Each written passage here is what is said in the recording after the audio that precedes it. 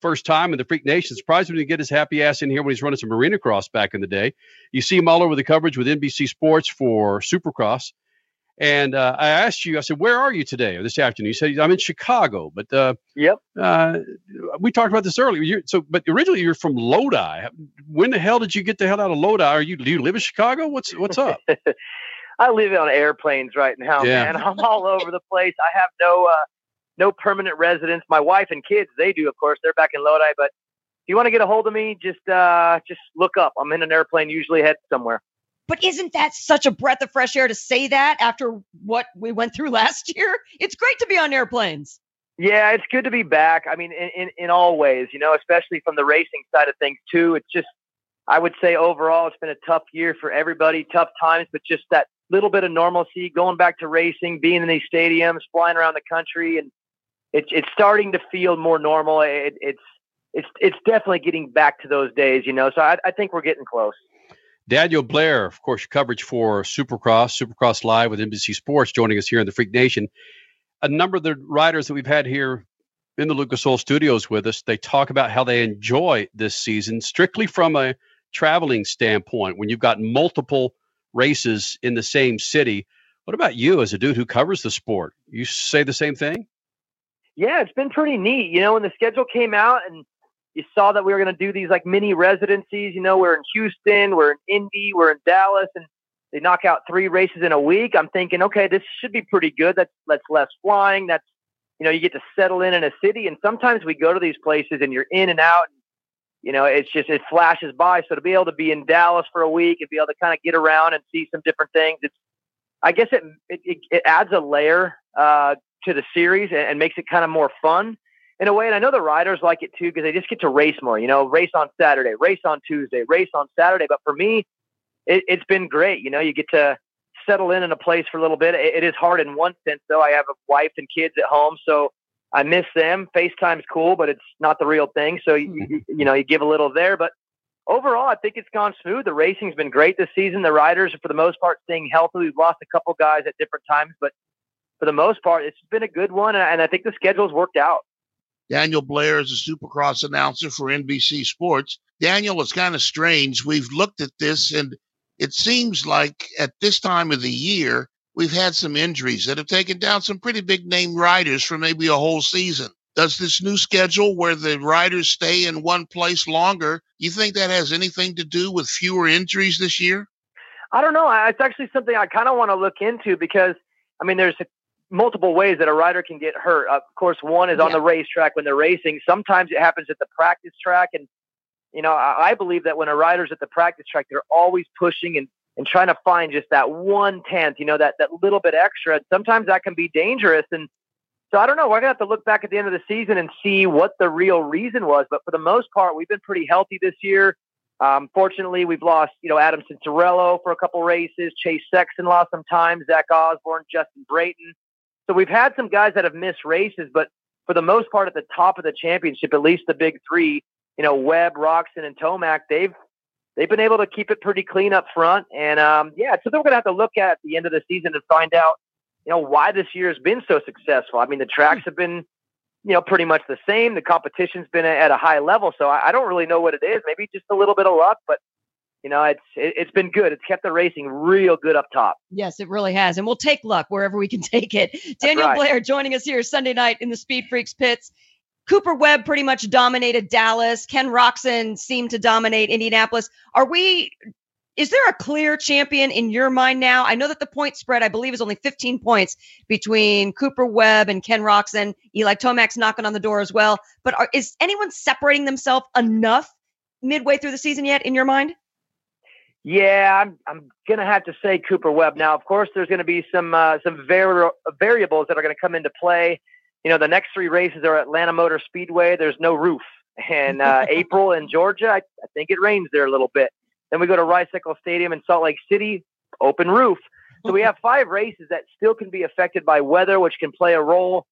Cooper Webb's really good in the mud, as is Ken Roczen and Eli Tomac. But, you're right. First off, Roczen was so on fire in the beginning of the championship, it's looking like he's going to run away with this thing. And once Cooper Webb kind of put a stop to that, he's just found his momentum. And He's won, 5, I think, of the last 6 races. And I just don't know if straight up anybody in this class is going to be able to overcome him mentally. I mean, Dallas on Saturday was just, he gets beat up a little bit in the heat race. Roczen passes him, pulls away.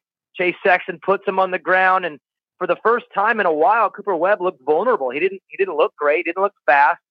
And you're thinking maybe this is the race that turns it all around. And then he gets out there in the main event. And it's like halfway through, all of a sudden, he just locks in. And there's just something about this guy mentally. And he just wears you out. And he did. He ends up passing Ken Roczen, pulling away a little bit, gets the win. And I just don't know if anyone's going to be able to overcome that part of the game with him. I mean, if he's the fastest guy, he'll win. If he's not the fastest guy, he'll win. If he gets knocked down, he'll win. And it's just when a rider is really tapped into something special, it's hard for them to lose it. But you never know. I mean, one race, maybe Cooper Webb has one bad one. Kenny has a good one. It turns around. But at this point, without an outside variable or an outside issue, I just don't think anyone's going to be able to beat him straight up, especially for 5 in a row. He's just too tough.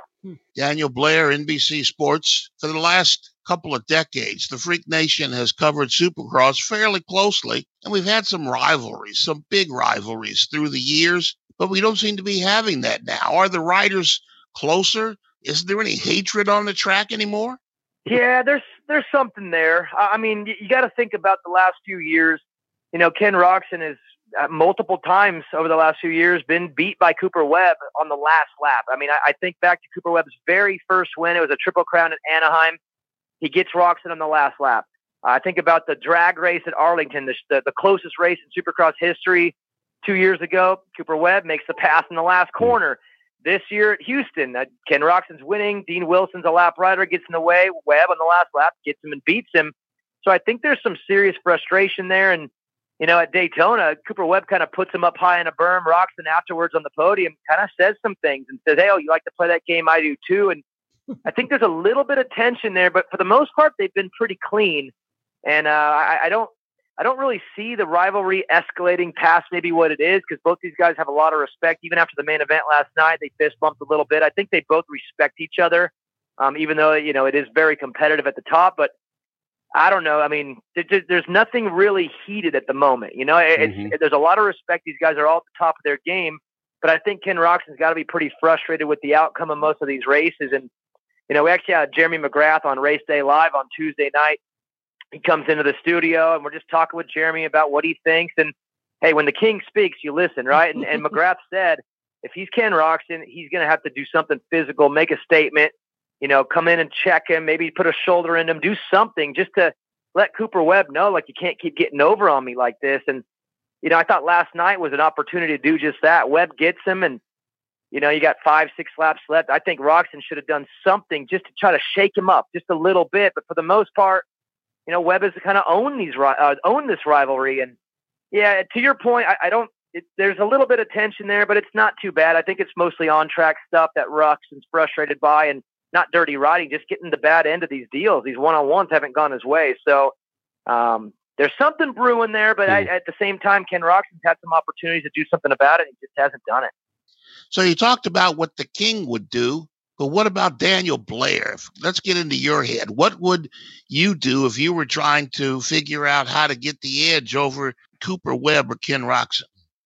Well, it's easy to now say what I would do. I can take you back in time when I was racing and tell you I wouldn't have done anything, which is why I do TV and I don't race anymore. So to be fair, I wasn't the most aggressive racer. So I usually was on the bad end of those deals. So if I was Ken Roczen and it was me and say at my best, I would try to just hole shot and beat him straight up and hope that kind of plays into his head a little bit. I was never that style of a rider. Neither is Ken Roczen. He's proven over the last few years that, he'll race you hard and he'll fight his best, but he doesn't get physical. So again, when the king speaks, I really listen. And Jeremy McGrath said straight up on Race Day Live, Roczen needs to punt him. And when he said that, it got me fired up, thinking maybe we had something there. But, Kenny had that opportunity last night and didn't take it. I don't think that's the way he likes to do things.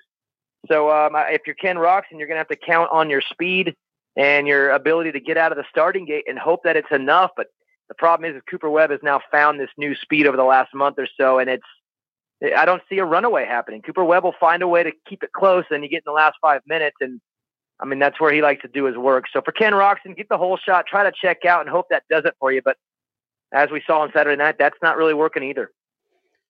Daniel Blair, NBC Sports. Hear him all over the coverage for Supercross Live here in the Freak Nation, the Lucas Oil Studios. I like to get the perspective of riders, and now with yourself, a former rider and a commentator, McGrath, Carmichael, Villopoto. I'm not going to throw Dungey in there, but I want to throw James Stewart in there. All things being equal, Daniel Blair, leave the championships out of it. All things being equal, they're all on the same bike. They're all the same age. Who's the best Supercross rider ever? Well, I work with Ricky every single weekend, so I'm going to say Ricky Carmichael. Attaboy. No question. It's not even debatable. In fact, I don't even know who those other three riders are. It's just the GOAT. That's it. Just in case he's listening. No, right. I mean, in Supercross, Jeremy was a king. He won 7 championships. Ricky, of course, comes in and beats him, so he takes it from him. Villopoto, in my opinion, I think Villopoto is a little underrated. He got 4 championships in a row, and people seem to forget how good and dominant he was. He reminded me a lot of Ricky in a lot of ways, but kind of had something a little bit different. I mean, and then you got James Stewart. So let's just go one. Are you asking me for a championship or one race? One race. Let's go Bubba Stewart. I mean, he had some top end speed that was just unbelievable. So if it's just one night, one race to get it done, I go Stewart. But if you're talking championship, I really don't think you can mess with Ricky Carmichael. I think he won every single outdoor title he was ever in.